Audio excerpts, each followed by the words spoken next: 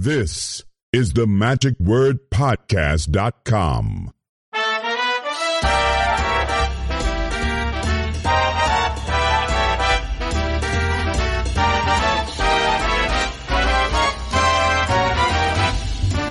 Ho, ho, ho! Merry Christmas and welcome. Hello, this is Scott Wells for the Magic Word, or should I say, this is Santa Claus from the North Pole for the magicwordpodcast.com.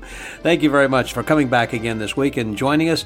We are going to have another Merry Christmas. This is something that is our tradition that we've been doing for a number of years, just to kind of listen to what Murray Sawchuck's been doing. But more importantly, or equally important, however you look at it, or less importantly, whatever, he also gives us kind of a status update of what's been happening in Las Vegas over the last year, and also just kind of who's come and gone, and also an idea, because he is such a social animal and called a celebrity magician, of kind of seeing what's working and what doesn't as far as social media. Is TikTok in or out, and YouTube or in or in? Anyhow, you get the idea. You'll be hearing it on this episode then as well. And also because we are here at the beginning of the holiday season, or actually, pretty much we're into it. And I have been working as Santa Claus at Neiman Marcus and private parties and country clubs. It's been a pretty busy season for me this year. It's interesting about how that I've grown into a completely different profession, if you will, of not doing magic, but actually performing with, not entertaining, but just listening to what people want, what children want for Christmas, and helping to spread joy and love throughout the universe of people who come to see me. Anyhow, so this week I do want to talk a little bit about something else that is a very cool trick that is available. There are a lot of new things that are coming out all the time. Well, one of the new things that caught my attention, and that is the Christmas bandana by Lee Alex. Lee's been known for some other things, color-changing vests and some other stuff that he's done that is excellent. But this is something that is coined for the beginners, I should say. It is geared towards beginners because it is a devil's hank, basically. But it's, again, called a Christmas bandana. It's beautifully made. A nice silk handkerchief. It doesn't really bulge or, sag in the pocket. That's in the middle. But basically, you have a gingerbread man or a gingerbread girl, which you can put in these little gumdrops and other kinds of things, and basically when you pull it out of the bandana, now it is a fully decorated and completed gingerbread man or gingerbread girl with little bows in her hair, and of course you open the handkerchief and there's nothing else in there. I suggest you go to the magicwordpodcast.com and you can see a video of it there. In fact, don't just take my word for it. Listen to what the past national president of the Society of American Magicians, Dal Sanders, has to say about it. Hi, I'm Dal Sanders, and if those of you that know me know that I do a lot of kids magic. And the very first show I ever customized or themed was a Christmas show. So I've had a lot of experience doing holiday magic over the years, and I just started using the Christmas bandana by Lee Alex, and I want to say this thing is a winner. I got it, and I was playing with it, and I just put it in the Christmas show, and I said, let's just try it out. Immediately went over great. And then later I had a second show, and they had cut my time on that one, so I was going to skip over that. But kids came up after the show and said, I missed it. Can I see one more thing? And I happened to have that set up, so it was a great impromptu seeming thing to perform too. I've got some great ideas on a presentation with it too. I think they're great. They'll be great for me. One is I'm going to try setting up both the girl and the boy in the bandana. And then if a girl wants to see the trick, I do it with the girl. If a boy wants to do the trick, I do it with him. But you can feel the pigtails on the side of the girl's head and know if you've got the girl one or the boy one. And I hate to offer an improvement idea for an already fantastic trick, but this is just a fun magic trick when the ideas are just endless. I can't wait to see what other people come up with this one. Anyway, that's my story. I enjoyed the trick very much. Thank you, Lee Alex. Thanks, Dal, for your testimonial, and I think, ladies and gentlemen, you will enjoy that trick too. Well, I think we spent enough time on that. Let's move on to our guest this week. Again, we have Murray Sawchuck from Las Vegas, who is going to update us on kind of what's been going on around Las Vegas. That is, some shows that have opened and closed, as well as perhaps what's going on in social media and what works and doesn't and everything. So let's get right on with this week's episode. And here he is. Please welcome right now my guest, Murray Sawchuck, here on The Magic Word.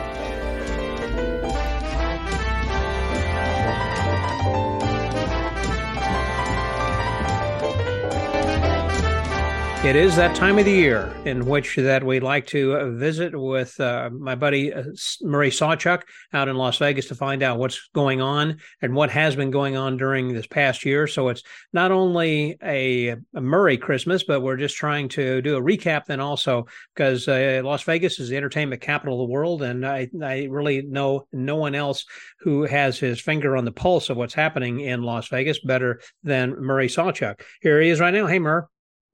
How you doing, Scott? You well? Merry Christmas to you. Thank you very much, and a Merry Christmas then to you too. So I remember in previous years that from time to time you had been like in the parade, like in Los Angeles, and I think Masters of Illusion had something in the parade as well. Did you do anything there this year at all? They still do. Yeah, they do it every year. Associated Television, who produces Master of Illusion with David Mackenzie and David Martin and all those guys, are dear friends of mine. They do it every year. And they usually pick a couple of different magicians each season to go on it, where you ride in the car and you do that. So I did it probably about, I want to say 5-6 years ago or something like that. Back. I loved it. Yeah, it's been a while time back. flies. Boy, does it ever. I love it. And this year they got a couple other magicians there. I'm not sure who it is, but it's one of those things I watched on TV years ago. And I thought, what a cool thing to go down on Hollywood Boulevard during Christmas. Two things I love, Hollywood and Christmas, and as a kid, and, pretty cool. So when I got the call to be a part of it, I loved it. The one thing I did not account for, though, because you think LA can't get that cold, and don't forget, they shoot the Hollywood Christmas Parade a day or two before Thanksgiving or a day or two after. So they shoot it a month ahead. And so I wear my blue outfit. I always said, wear a warm jacket. Well, I'm always worried about my appearance, especially if it's on TV. If you're on TV, sure. You got a brand. So I want to wear my blue jacket and the hair up and all that. Right. And not a warm jacket that's kind of gray or black. So I sat in this little MG, like a 1963 MG or 57. And away we go. And we're going down the strip. And I thought it was just the block. I thought it was from like La Brea, which is kind of like the north end of the strip of Hollywood Boulevard. If no one's been there before, you kind of go in front of Grauman's Chinese Theater, where all the stands are and the hosts. You kind of go down to maybe Vine, which is where they have the Walk of Stars. And then that's what I thought it was. And they kind of loop you back. I thought that's kind of what it was. I had no idea that the parade goes around about 2.5 to 4 mile block radius, going 5 miles an hour. Wow. And it takes about 2.5 hours. And I'll let you know, at about 47 degrees Fahrenheit, we're with a little sports coat sitting on a convertible MG. I did not expect how cold it was going to be. Once we made that right turn, I thought, we're going to loop back to the parking lot. We did it for TV. We're all doing good. And we make this right turn, and I see thousands of people on each side of the street. I asked the driver, I said, well, where are we going now? He said, we're parade. I said, what do you mean? What do you mean the whole? I don't. Maybe I didn't read the instructions, but so we just kept going. I said, well, when do we end? They said, this whole thing takes about 2.5 hours, 3. And I am freezing at this point. We've only gone 4 blocks. And I'm freezing. So the whole time, you ever see me in that picture and that, I'm smiling, but I got to be honest with you, I'm more like Madame Tussauds wax figure. I'm just frozen.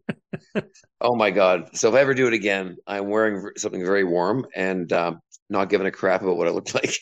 So in front of Mann's Chinese Theater over there, that's where they have the stands set up, and that's where the television cameras are. So you kind of go there first, which is not a bad idea, because if it's towards the end, people are going to be freezing or all wrapped up, or maybe they've bailed out and decided, I'm done with this. And so if they do it early, you're looking fresh. I guess. Of course, and the parking lot's right there beside Grauman. So they use a parking lot in one of the buildings where they have a stack. They take out the whole place, and they have all their cars there, and then they swing the car around. There's a green room, which I think they use a storefront for a green room. I don't even. It's so funny because when you're there, you don't really pay attention because you're so busy trying to figure out what to do. They put you in the car, you meet your driver, and usually the driver is the owner of the car, and they do it every year, and they enjoy it. Their little Christmas thing, and you're put in with a couple other people, and away you go. And yeah, that red carpet and that first kind of see the stands and everyone kind of stops, you wave. I just thought it was that one block. I didn't realize it was really like a 4-mile parade and people line the streets. Like, it's ridiculous. And so, yeah, so you do look fresh and fancy. But let me tell you, when I came back around, I looked like I was 20 years older. Let me tell you. I mean, Jesus. So now, anyways, I know, like the parades I have seen in New Orleans for Mardi Gras, they're throwing out beads and candy and all that kind of stuff. And now, is there anything like that? I mean, or do they just wave at you and you wave back, or are you throwing out candy? Well, I think at the time we had like peppermints and candy canes. And I think somebody maybe threw some beads at me. So, I showed them one part of my chest, because that's what you do in Orleans. I thought, probably not the right thing for a Christmas parade for kids. So I stopped that. But I look great, though. It was so cold. I mean, I've never looked better. Chiseled. Because you were tight. Like an iceberg. But no, you throw candies and you have some like little peppermint candies and stuff like that. And people run up and take pictures and that. So it's a really cool thing. And it's really a nice family thing for the families to come out, hang around the streets and kind of see something really, because the cars are almost every block, so there's not really a lull. You're really seeing a lot of stuff as they go by. But definitely, if you do it though, dress warm. That is my advice. Advice to anybody who's going to be getting into that parade. Now, I know that you've been also traveling a whole heck of a lot here during this past year, because I've been watching over on Facebook that you from time to time been going to New York or Iowa. I mean, from big city to small burg, to farm town to, big city. So working in comedy clubs and everything like that. Is that kind of a little bit of a new direction for you, or is that just something that has opened up to you, or what?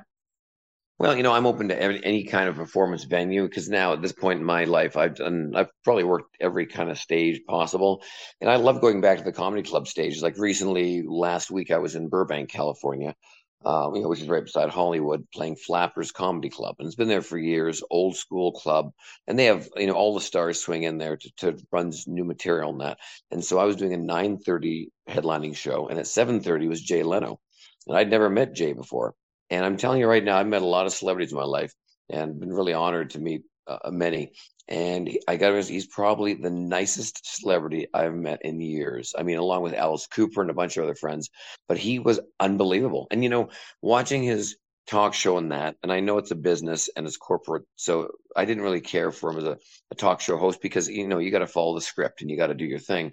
But everyone I've talked about in the business before he got the Tonight Show, he's like, he is one of the ultimate professionals. He's so good. He kills when he goes on stage. But I never saw his comedy club set, so I only judged him off the Tonight Show. And of course, I'm judging him against Johnny Carson, which I was a huge fan. And then I got to meet him in the green room. Him and his wife were literally sitting in a green room, no bigger than anyone's walk-in closet, like with chairs that have been there for 100 years and writing on the wall. And he's sitting there, and the guy's worth what, $500 million? Dollars, and he's sitting there eating chicken wings with his wife in his suit, getting ready to go on like everyone else there, whether you've done comedy for a year or as long as he has. Super nice guy. I said, hey, could I get a photograph with you? He's like, oh my God, I'd be honored. I'm like, really? Oh, you'd be honored? But I thought, what a great line. I'm going to steal that. It just made me feel great, because I know it's a line and it's what he says. But I thought, what a sweet gentleman. So we talked for another 10, 15 minutes about cars. And when he started back in Vegas and about Harry Basil, who's the producer and the GM of the Laugh Factory here in Vegas. And he knew everybody, and it was just a really cool hang. It was like sitting around, you and I talking, when you stay at my house. Just kind of BSing. And I'd never met the guy in my life. And just a really, really sweetheart. And I was standing there watching him before he went on. And he came beside me because I was in the comedy club.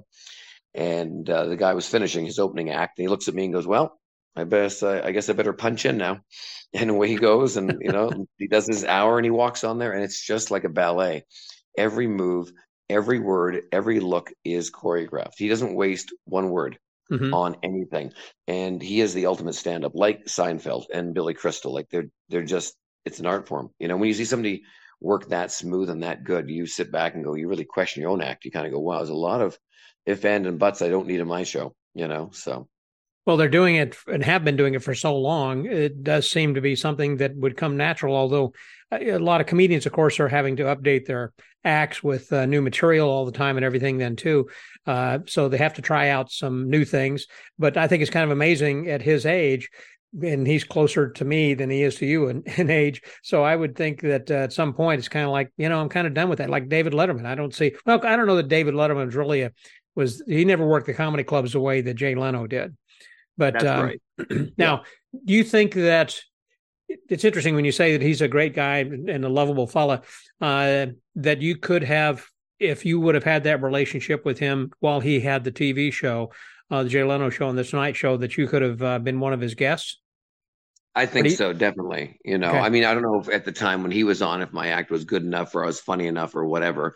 Now, for sure, I feel I've got enough great material I've done 1,000 times that or 10,000 times. But yeah, for sure. I think he had a lot of his favorite acts on, like Joan Rivers back in the day and a bunch of different, Monty Rock, who was an old 50s singer that, if somebody dropped out, they could just call and put somebody in and do 4 or 5 minutes. And I mean, that when you get that level, you have a friend that connected. It's a beautiful thing. It's almost like me on Pawn Stars with Rick, every time Rick and I hang out, he goes, just, you're a great guy. I've known you since the beginning. And, I will guarantee you 1 episode every season we do on Pawn Stars. And he doesn't have to. He doesn't need me on the show. And it's just nice to have that relationship. And he's just a cool guy and he's paying it forward, So I think Jay did that for a lot of people that he knew that were great, And here's a killer thing that you won't believe this. He's doing a comedy club with 200 people in it. He sells it out. I think his tickets are $32 or $35. Mine were 30. And he sold the club out. So I don't know what you'd make off that, maybe $6,000 if you had all that up properly. But he doesn't take any money. It all goes back to the club. He pays his opening acts, but it all goes back to the club. So he's not doing it for the money. He's doing it because he doesn't not want to be great. Because when he does do shows, his show fee is like around $150,000 a show. So when he goes out there to tour or do a corporate, he wants to walk on as fresh as anything. And it goes back to the old theory. I don't care who you are in the business of magic or dance or entertainment. If you want to be great at what you do, you need to exercise that, like going to the gym every day, or like brushing your teeth every day. I know we talked off camera before this, but you want nice, bright, white teeth. Got to brush them every day, not once a month or once whenever you feel like it. Same with your act. Same with magic, same with comedy, because it's a muscle. And you can tell when somebody walks on stage, like a Matt King or myself, I guess, I've been doing it long enough now, or Tate Face or any of these guys in Vegas. And it's beautiful to see something they've done over 10,000 times. And it just is a beautiful piece of art when you see an act, and that's really what it gets down to. And I tell a lot of magicians this. I said, I don't care if you're doing rest homes, charity shows, and maybe you're not getting paid the money you want. But to get the money that you want, you have to be as good, equaling the money you want. And if you're not working enough, you got to keep the car oiled. You got to go somewhere and just keep working the act. So when you do get a good booking, if you're not working consistently, because it happens in the business, obviously, you still got to be at the best of your ability. Yeah, you really have to have those 10,000 hours in order to become the expert. Yeah, and then after you have 10,000 hours, you can't take 6 months off. You know what I mean? Like, because you'll forget. Like, you can have 10,000 hours, but if you haven't done it for 6 months, it's not going to be a smooth ride that first night out. It'll come back, but it's not going to come back like that last show you did after that many shows. Like even Roseanne, she came to Vegas, did her show after doing the sitcoms for years. We're talking like 6-7 years ago. This is before she got canceled again. But I watched her set, and she had a teleprompter because she hadn't done comedy for years. Yeah, it was okay. And then about 6 weeks later, I went to watch her. And she was back in the game again. She was so good. Having her timing.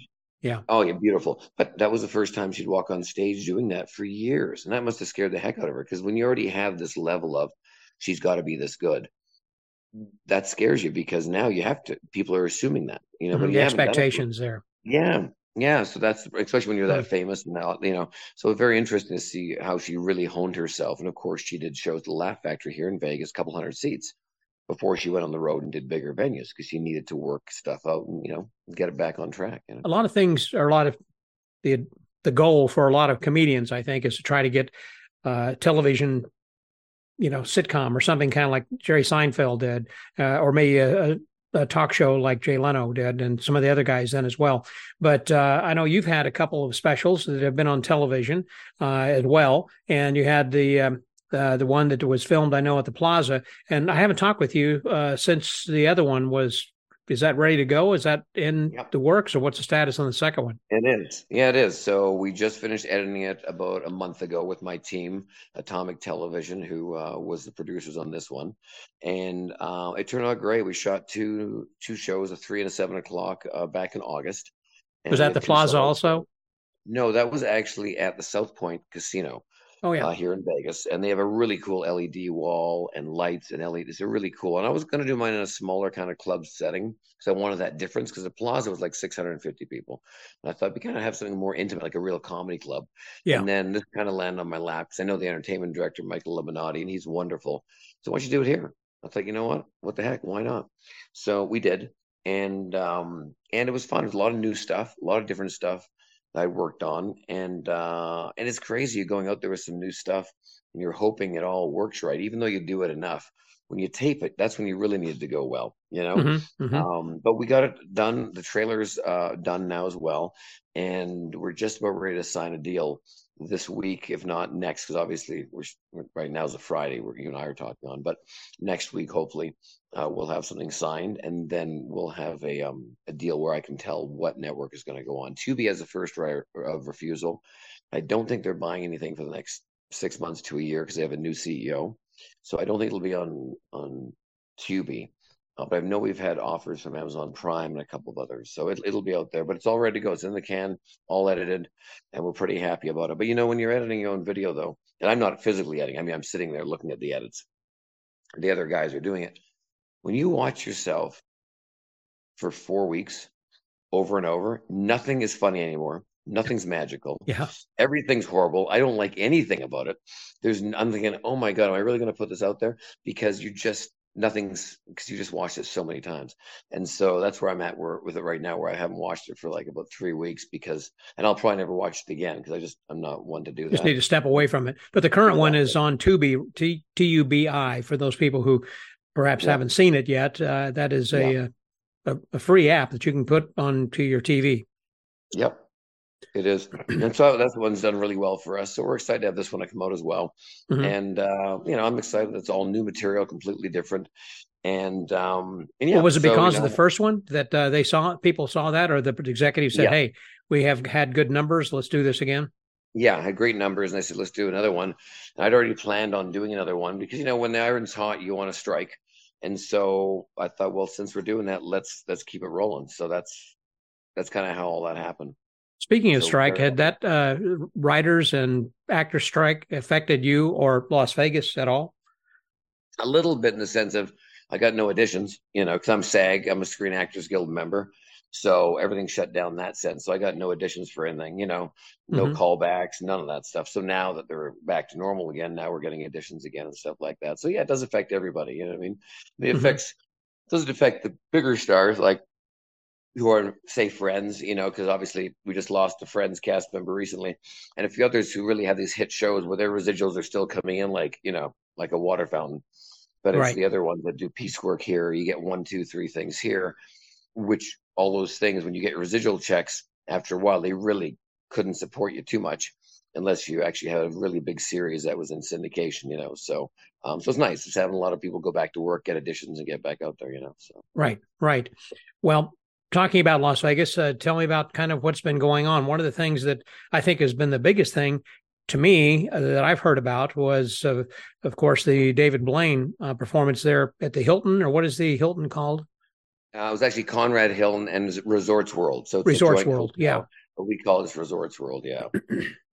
And he was just doing that once a month or twice a month, or? He had a few dates in there, like every few weeks, and he had certain blocks. So every 3 weeks for like 3 months or something. I don't know what the exact pattern was of his shows. He'd do like a Thursday, Friday, Saturday, and then he hurt his back something by falling or something like that. But, I know a few people who work at that actual theater. I know a lot of things because I know somebody at each theater in Vegas somewhere, that can give me information. But, that theater is a 5,000 seat theater. That's a big room. Yeah. And I heard, now this is, don't quote me on this, but I heard, which makes sense. I've heard it from 2 or 3 people now, that he's only selling about 1,000 tickets, or a little higher, a little lower, because a 5,000 seat room is a big, big room. Right. I mean, Katy Perry was in that, Luke Bryan, all these people. So I think the room is a little bit too large for him.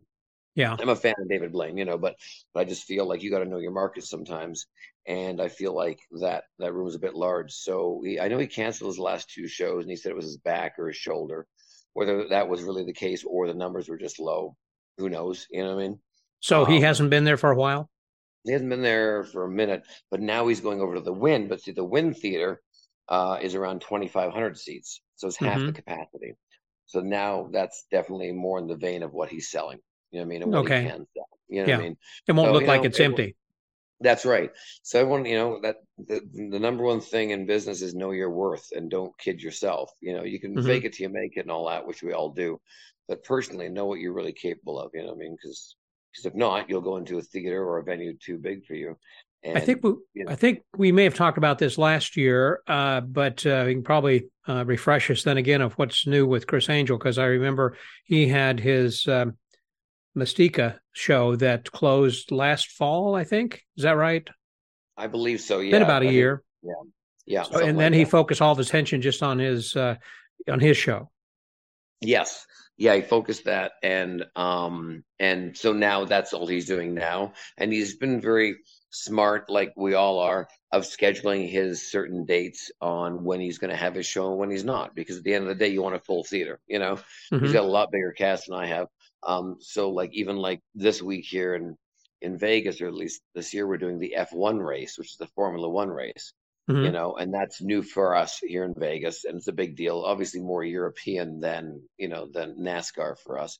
But this weekend's a wash for shows. Everyone's canceling shows. Cirque du Soleil has, Spiegel World. I think Chris Angel's canceled his because people can't even get into the theater because you can't get to it because the racetrack goes around the hotel. So how do you get to the hotel? So right, because they had to block off those streets because of the racetrack. Right. Exactly.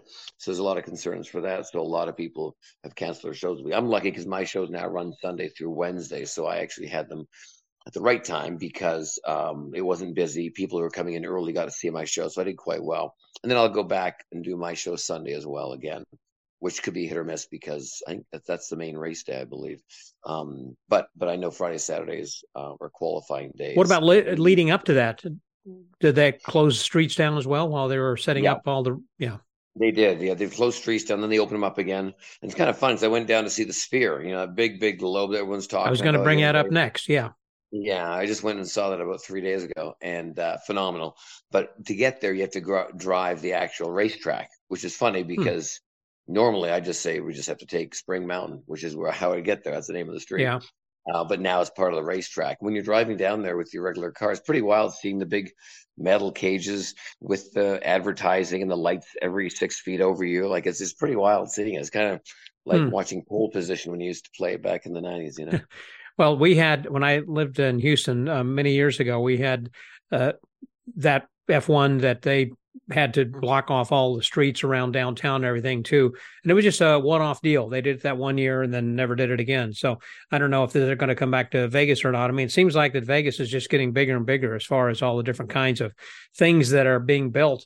And that, like with the football field, so that you've got the Raiders there, that's been large.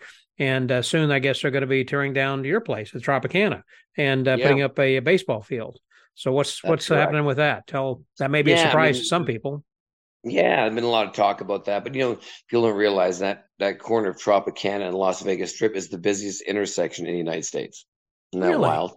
Yeah, that's busy. It's crazy. I didn't know that because that's the first exit off the freeway to hit the Strip. Really, that most people take when they're coming into when they're coming to Vegas from California, Utah. So if you look at Trop, it's 2 towers that are miles apart from each other on this huge flat piece of land with no parking structures, all ground parking. And most hotels have parking structures because there's not enough land. So that's how much land the Tropicana actually has. So it was bought by Bally's Corporation, and then they made a deal with the Oakland A's. And they've been talking about coming here for years.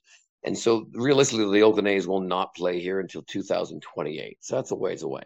It's not happening overnight because they have to get clearances and everything else. But I guess I just read in the paper today, all 30 members or people who own the Oakland A's all signed off and agreeing moving it to Las Vegas.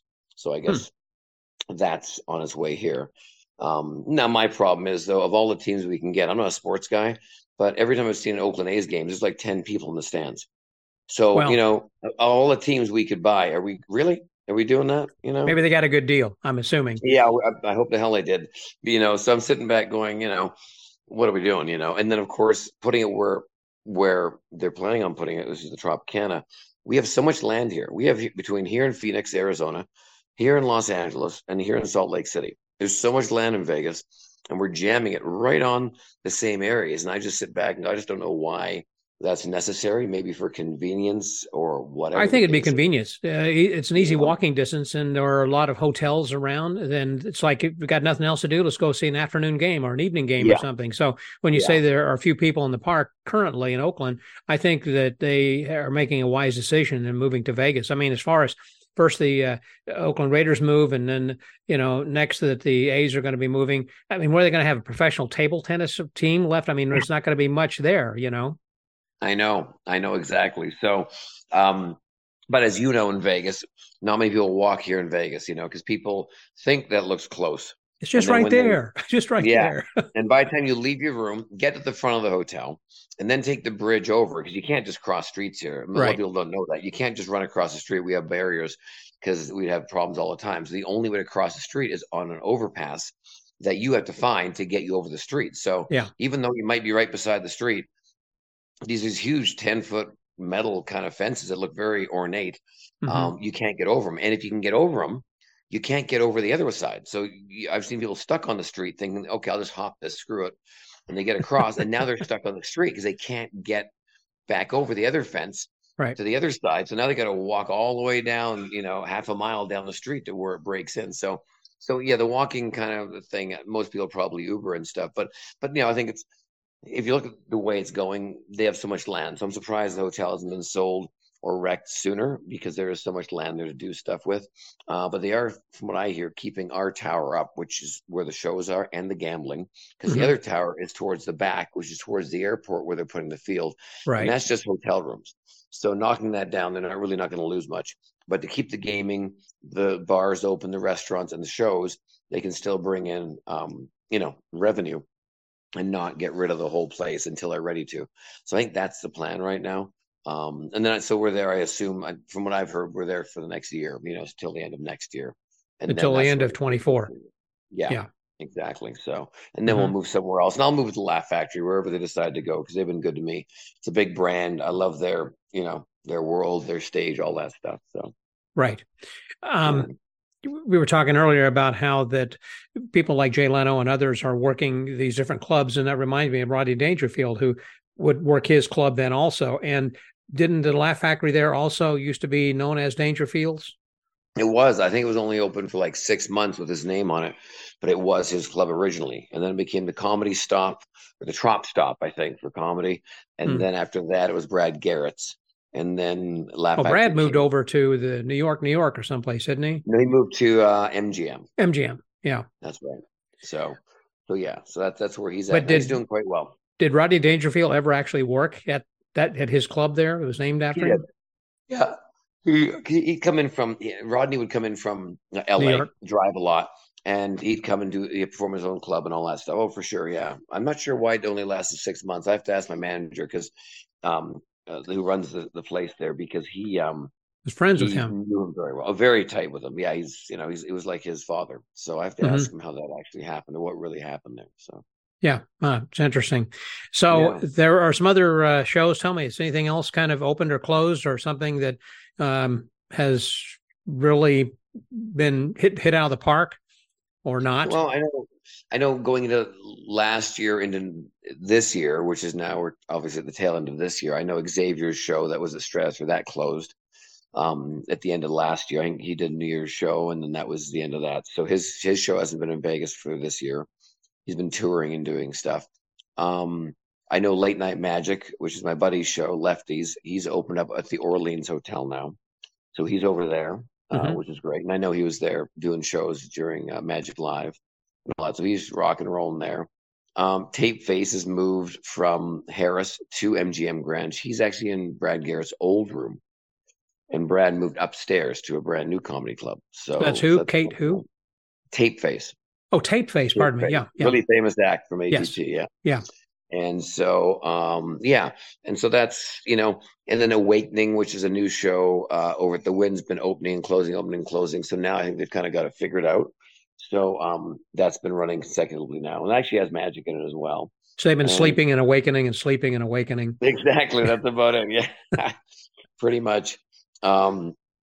And then that's about it. I mean, some shows haven't never come back from COVID, and some shows there's talk about it, but it's a different world now. When back in the 70s and 80s, we talked about this before, I'm sure, that there's only 12 or 18, 20 shows back then in Vegas. Yeah. So they would always be full or always sold out. But now there's like 76 shows a night. Holy cow. Plus the headliner shows, plus T-Mobile, plus Allegiant, plus football, plus hockey. So, and people can only come in and do so much for a couple of days. You know what I mean? So it's definitely a lot more challenging than it used to be back in the old days. Well, I just had heard also or read where that Jen Kramer was celebrating her 600th performance. And I think Gary Carson also, I think, was doing his 500th. And I believe Banachek also was doing his 600th. So I know some people have had some staying power there and are celebrating some pretty good number of shows. Yeah. People are hanging in there and they're making whatever deal they're making. They're doing a good job, you know what I mean, on what they're making, Yeah. And trying to figure out one new show that I've seen pulled in to town, and we were invited to his show, is Jay Owenhouse, and he has his Tigers in town. So Jay Owenhouse had a big touring show back in the day with the big rigs. So what he's done is he's actually set up a tent in an open lot right across from Mandalay Bay, and has his tractor trailer out there with his face on it with the Tigers there. And we were invited last week to go see his show. I couldn't make it. I was at a wedding, but some of my friends went, and I guess they got there and supposedly the power went out or something like that. So they couldn't do the show. Yeah, I know. So they had everybody there, and somehow the generator or something didn't work, and that was that. So now they're postponed. So I guess they need some more permits or something to do the show, which from what he said.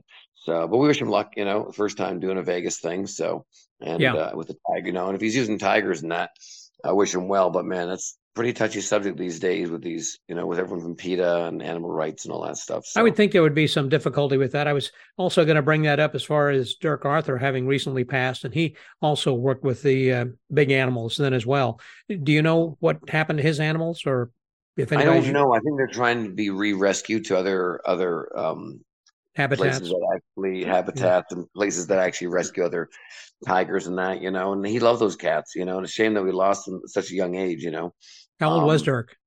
I think he was in his early 60s. I want to say 63, something like that. Not that old at all.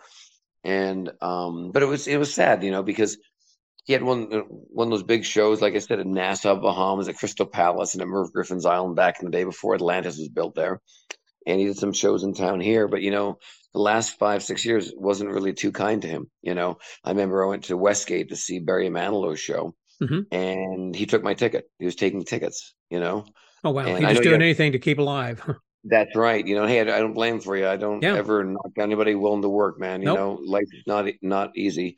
But it was really, I had a really hard time getting over that mentally. I'm thinking, wow, that was a rough one for me, because that can happen to any of us. Sure. I don't care what job you're in, whether you're a magician, doctor, lawyer, real estate.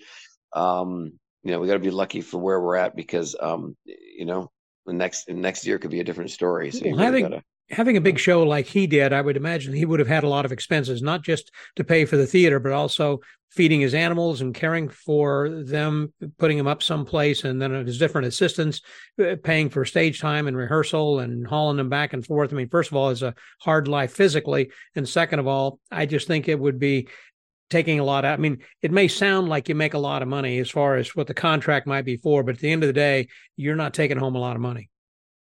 That's the thing, people don't realize that these days, that when you're given a salary, that nowadays is usually taken out of your salary. So if you get $10,000 or $20,000 for, say, a show at a casino, they're going to give you the room and the food while you're there, some internet and transportation from the airport to the venue and back. But they're not shipping your equipment. They're not paying for it, all that. Back in the old days, they would. That'd be kind of included above and beyond your fee. And it's also when gas prices were lower, shipping was lower, flights were lower, all this other stuff. Right. And now it's not that way. So when somebody hires you, they kind of want to go, here's what I'm paying you. I don't care how you get it there, but that's the show I want. So you can pull it, push it, fly it, whatever they want to do. But we're not taking that responsibility because that's a really big nut to like just for a tube egg illusion like I have.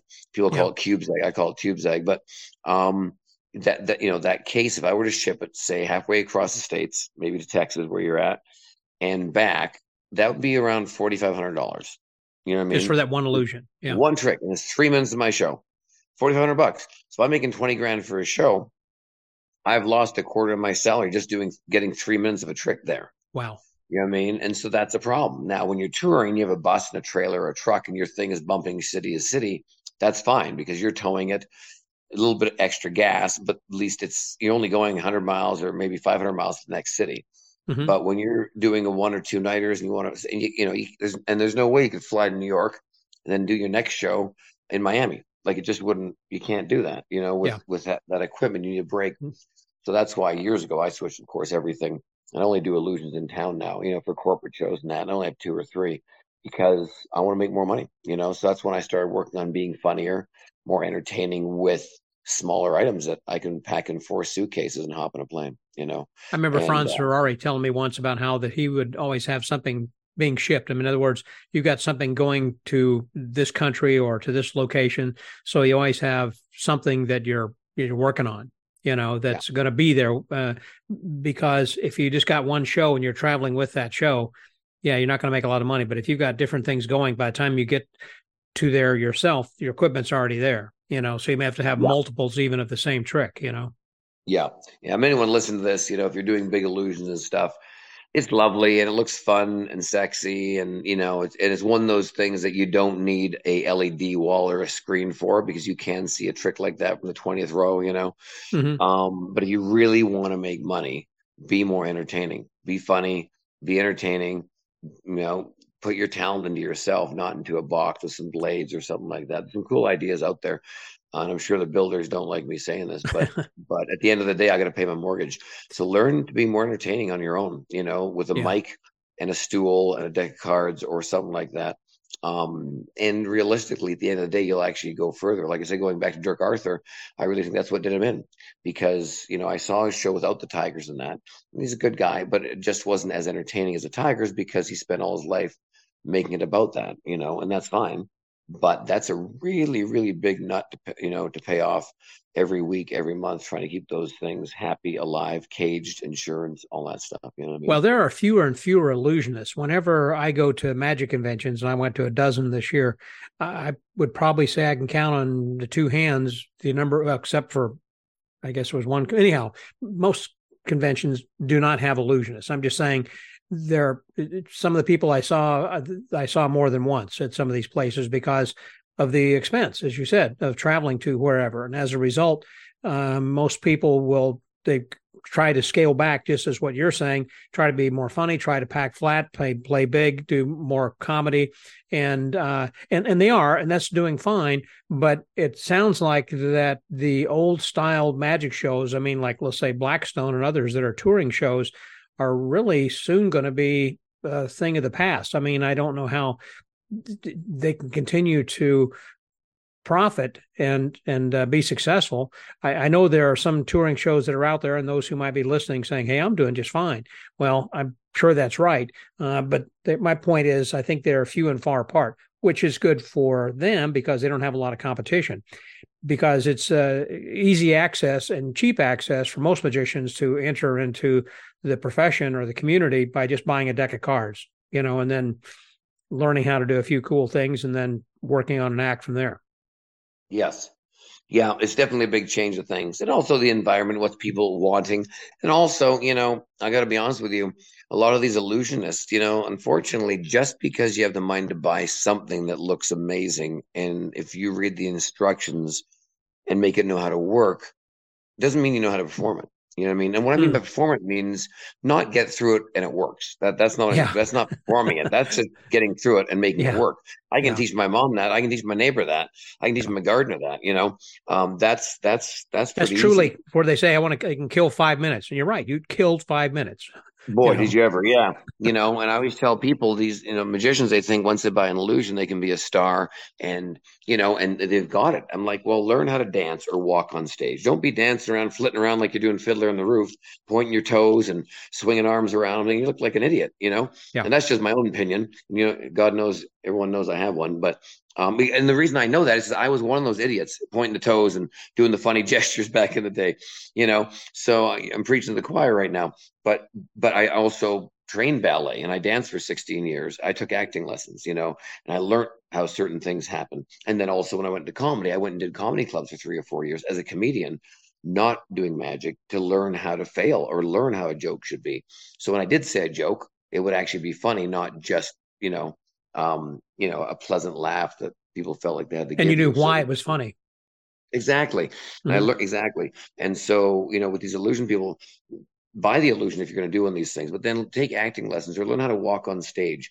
Learn when you're moving what you really want to sell, and then look at yourself and go, did I really want to watch that guy flitting around like that or that girl flitting around like that? She looks like they're lost, really have a reason. Or am I believing what you're doing? Like, is it really believable? Most of the time, I got to be honest with you, it's not. It just really isn't. So that's my advice for anyone out there. Don't, just because you buy a trick doesn't mean you can do it well. It just means you bought a trick and it worked at the end of it. But really work on, it's kind of like doing a monologue. If you're an actor or actress, you don't just read the monologue once, and just because you've memorized it means you can act it. That just means you memorize a damn thing. You don't need a piece of paper anymore. Now figure out how to make those words mean something. Hold the pause on a word, lay back on a word, maybe speak quickly for a section and then slow it down. That's acting, but really figure out what the hell you're saying. Just because you memorize the monologue doesn't mean you can act it, Let me also say, I think that you should be rehearsing the trick a lot to the point where it is flawless and you're more concerned about the audience rather than doing the trick. You know what's going to happen. I say that because one of the conventions I attended this year, I saw a guy doing wind shear. And if you never knew how the trick works, if you would have seen that performance, so that's how it's done. I mean, it was, some illusions can be done bad to the point where it is exposure, basically. Yeah. And that's what this was, unfortunately, for a large audience on the stage at a convention once, at a major convention. But, those things happen to all of us, I guess. But my point is, it shouldn't. If you get to a certain point in your career where you have those things down and you've rehearsed those things that could go wrong enough so that they don't go wrong, 100%. And be comfortable. So if something does go wrong, you can confidently handle it and it doesn't throw you off. Yeah. You know what I mean? And it goes back to that 10,000 hours thing, or doing it at least enough times that every nook, cranny, jiggle, wiggle of that trick, or even if it's something in a parlor setting where you're dealing with stuff right there, that it's not going to put you out that much. You know what I mean? But it's really important. And people always ask, well, how do I work enough when I can't get a gig or whatever? Right. Well, volunteer. That's the other way. Like I said, senior centers or schools or classrooms or whatever. Well, you've taken the words out of my mouth. That was what I was going to suggest as well, is to say, people may say, well, where do I practice with these larger things? Well, there are places that will be certainly willing to give you a venue, as you said, that could be senior retirement homes. They have community places with nice banquet rooms and stages and everything, and maybe schools and gymnasiums. There are places where you can go to learn and kind of be bad, if you will. You have to. Everyone's got to be bad somewhere. I mean, I see a lot of times comedians, like the Jay Leno story I mentioned a while back. Yeah. A small comedy club in LA. A lot of comedians will come through there and do drop-in. They call it a drop-in set. and it's like 10 minutes because they're working on something for a special, and they'll hit 2 or 3 clubs that night, and it's free. They don't want to get paid. They just pop in. It could be from Kevin Hart to a Wayne's brother or whatever. You're like, how are they doing this? Well, because they need stage time, because at home and on a piece of paper, you're hilarious. But when you walk on stage, you don't know how great you are. And that's why they're great at what they do, because they've taken their time to really hone their craft. And they also know what it takes to get it to the point they need it at when they're performing it. There was a television show that actually on the streaming channel a few years ago. It wasn't a show; it was a comedy special about Jerry Seinfeld, about this very thing, in which he had a camera follow him for like about a year, and because he would walk into these clubs with that name, people were laughing already because they expected him to do his old bits. But he was trying out new stuff, and you can kind of see the audience going, huh, that's not the joke I was expecting. It's kind of like going to see a concert from your, favorite performer, and they're not playing the songs that are, on their CDs or on their albums or whatever. My point is that you go to hear the old stuff, but they're playing new stuff. And the same thing here with Jerry, that he was trying to get his timing and trying to get the laughter to see what would work and what wouldn't. And it was just kind of an interesting biopic in a way of how that you do have to work on that and realize that you can be funny, but there's a reason you're funny, because you've had good lines, you've had good writers, or that your delivery, your timing and everything has to be right. And so you're working on something new. Anyhow, that was just kind of an interest. I don't remember the name of the special. No, I want to learn. I want to figure that out, because I tried to look for that special as well. That's when he came back doing stand-up after Seinfeld. Correct. And he hadn't played clubs a lot. And I wanted to find that. It's a series or it's a thing.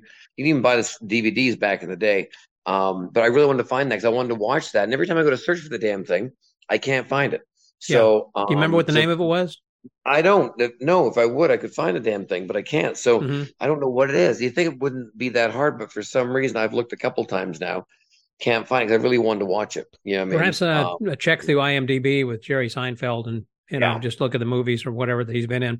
I want to kind of shift the conversation here for just a moment to talk about the social media and some of the things that you're working with. I always love talking with you about stuff that works and stuff that is no longer as important as it once was. And it seems like that we're constantly finding new things or new ways to expand our audience, and you kind of have to keep riding that wave. You just kind of have to keep paddling that surfboard out to catch the next wave as one kind of passes. So have you got something or advice of some things that have worked for you but that are not as working as well, or some new things that have replaced it? We're back to doing videos on YouTube, TikTok, Facebook, and all that, because my stuff, a lot of people know that I was doing a lot of the police stuff, and things like that. And when the Black Lives Matter thing happened and a lot of the cop stuff, we got shadow banned because obviously our channel was based on cops and that. So when you pick trendy topics or things that are a bit more questionable, you always run that risk. But I think trying to be different and not the norm is the way to get the reactions. Whether you have a TikTok, Facebook, Twitter, Instagram, whatever you're doing, don't do it in a different way. Like perfect example is I was talking to a morning host friend of mine here in town that had done the morning show for years. Now she's on her own thing. And I said, no one's doing this right now. I think you should do it. You can set it as a mock-up, though, on camera, live events with a microphone. Like you see everybody, here we go, an earthquake just happened, or it's raining here, or big sale at this store. Right. But I said, we all love watching the bloopers of serious news reporters and like a giraffe bites the mic head off, or whatever the heck it is. Or they're reporting on a hurricane and they get blown over or something. Exactly. Toupee flies off. I mean, just all this stuff. And I'm like, it doesn't have to be real. You can put dummy heads on your microphone, but you play it straight though. And you have these scenarios. And I think that would be a really cool channel. I've never seen anybody really fully do that. Usually it's real time stuff. Like they save it and they upload it with something that's really happened. But I think that would be really cool. So here's a reporter who's very pro, but just her talking to somebody interesting isn't going to get views. Like, if she's interviewing me, what's the news magic trick or what's Vegas like? It's not going to get many views. It's lovely, but it's not. But if I'm talking to her now, all of a sudden, and I produce a dove, and then the dove sits in her head and craps on her head. Right. Viral, instantly viral, because it's not supposed to happen. It's weird. It's voyeur-esque. It's something that, oh my God, I can't believe they got that on camera. Exactly. And that really is, the golden nugget of that. Find something and then skew it left or right just a little bit. Don't be normal about it. And it's hard for a lot of people, but we all love a car crash. You know what I mean? And that gets attention. So find something that you're good at, with a trick or whatever it is, but then skew it somewhere that you can get a reaction, and that's how I've made all my videos go viral, because I've just skewed them a little off, and now it becomes all of a sudden interesting, and yet the trick will still work or whatever I'm trying to do, but we can just change it a little bit. You know what I mean?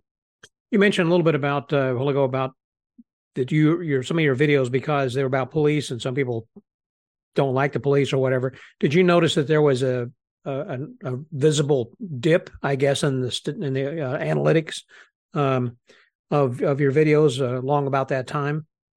Yeah, there was. Yeah, because you can tell a lot of times they call it shadow banning, where YouTube, Facebook will shadow ban you, so your channel's still there, but they're not suggesting your posts anymore. Oh, they're not that little thing. They're not bumping into things. But if they want to push you, they can suggest right away. They can bump you into the next video once one finishes. So when you're shadow banned, all of a sudden your views go from 100,000 all down to like 9,000, and you're like, well, that's wow. What are we doing here? It's because it's just running on your channel, and you're not really getting any help from whatever platform you're using. You know what I mean? How many subscribers do you have currently? I know that it keeps growing every time I talk to you. Yeah, on YouTube now we're almost at 1.8 million subscribers. I think TikTok 700,000, I believe Facebook 700,000. So yes, it's growing all the time. I think it's over 5.5 billion views across all the platforms. How much time a day or a week would you say that you spend trying to create new content for all those different, Instagram and et cetera? Well, nowadays it varies. I'm lucky because my YouTube producer now just moved from LA to Vegas. So he lives literally 15 minutes away from me now. So we can do a lot more, a lot quicker.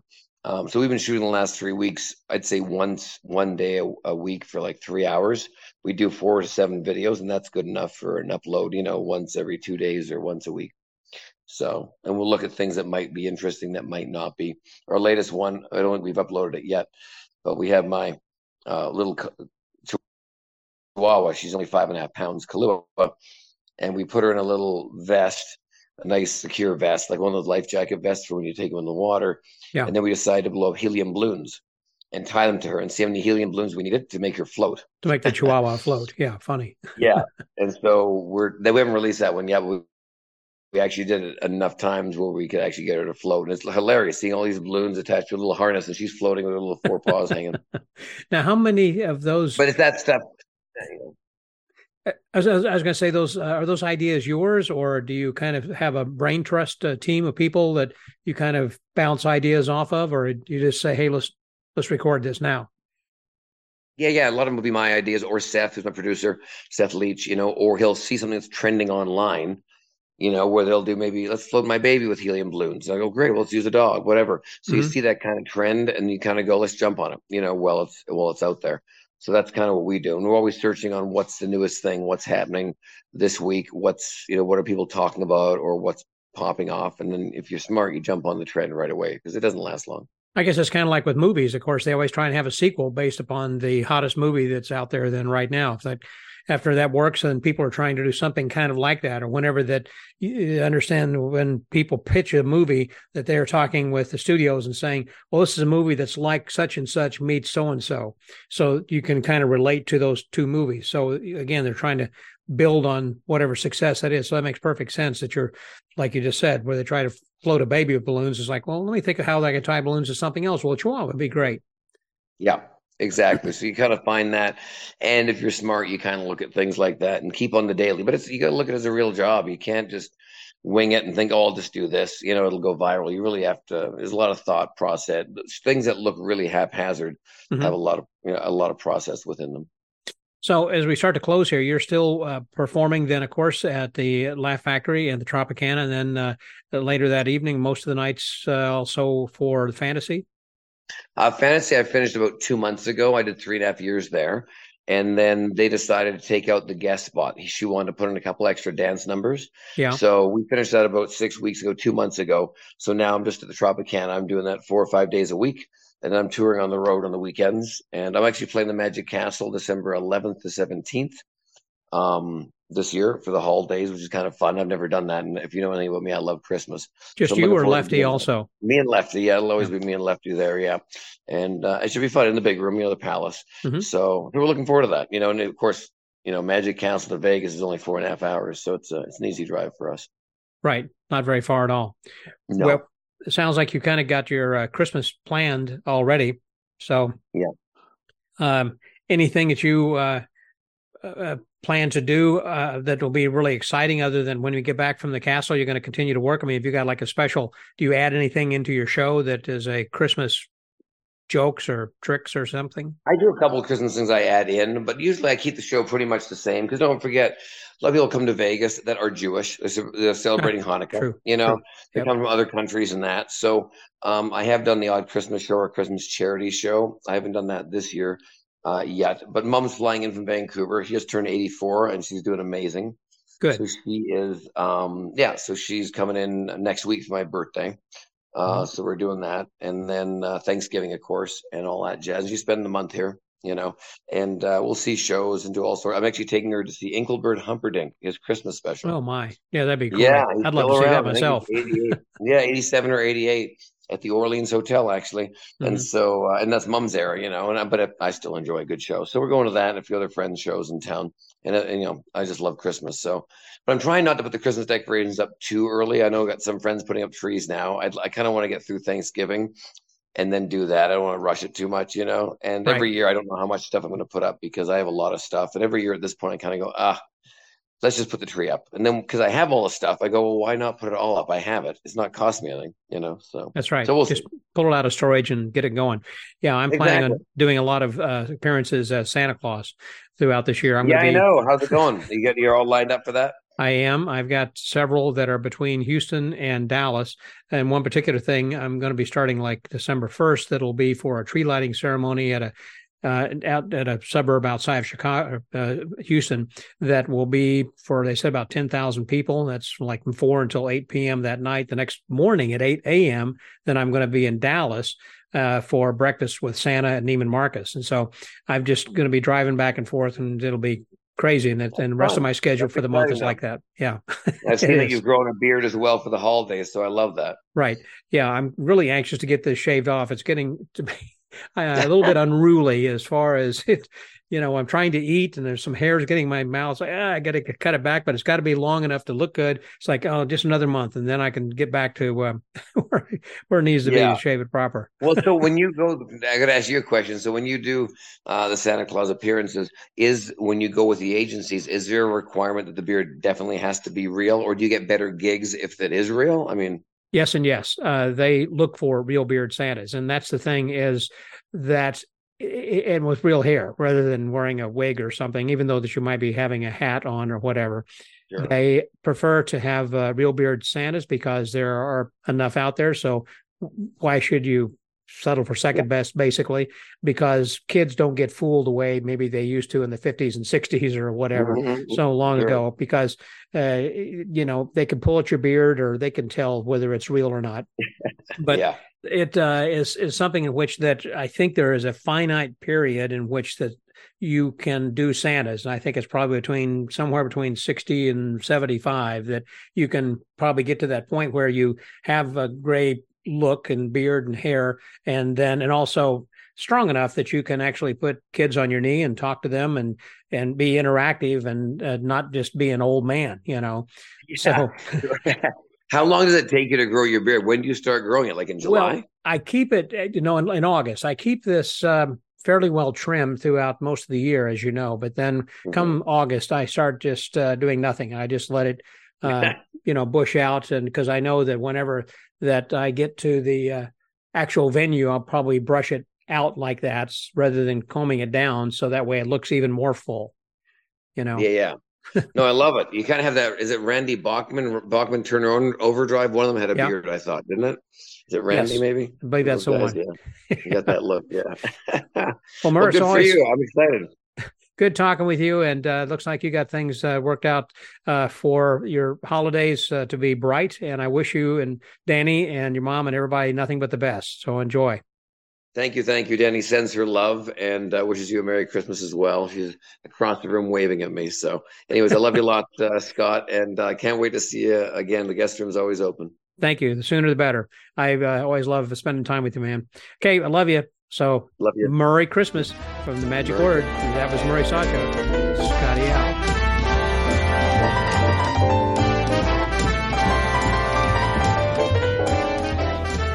Thank you, Murray, for again being my guest here this year, and I hope everybody had as much fun listening to that as I did having the opportunity to chat and catch up with you here again this year. And I hope everybody also gets what you want for Christmas. And I haven't had anybody who had used SpeakPipe this last week and send me a message, so that's why I haven't posted anything. But if you would like to just do a shout out and say Merry Christmas or Happy Hanukkah or anything like that to your friends, families, and neighbors, please do. All you have to do is just go to themagicwordpodcast.com and you'll see the little thing you can click there called SpeakPipe, and you can leave a message and up to 90 seconds. And if you want to also just say what you want for Christmas, perhaps Santa might bring that to you if your best friend or your spouse or someone loved one is listening to this podcast, perhaps. Anyhow, I hope that you guys come back again next week, and I hope also that you subscribe to the pod letter so you know who is coming up from week to week and also get some suggestions from the archives. Until next week, stay well, get booked, and Merry Christmas. This is Scotty out.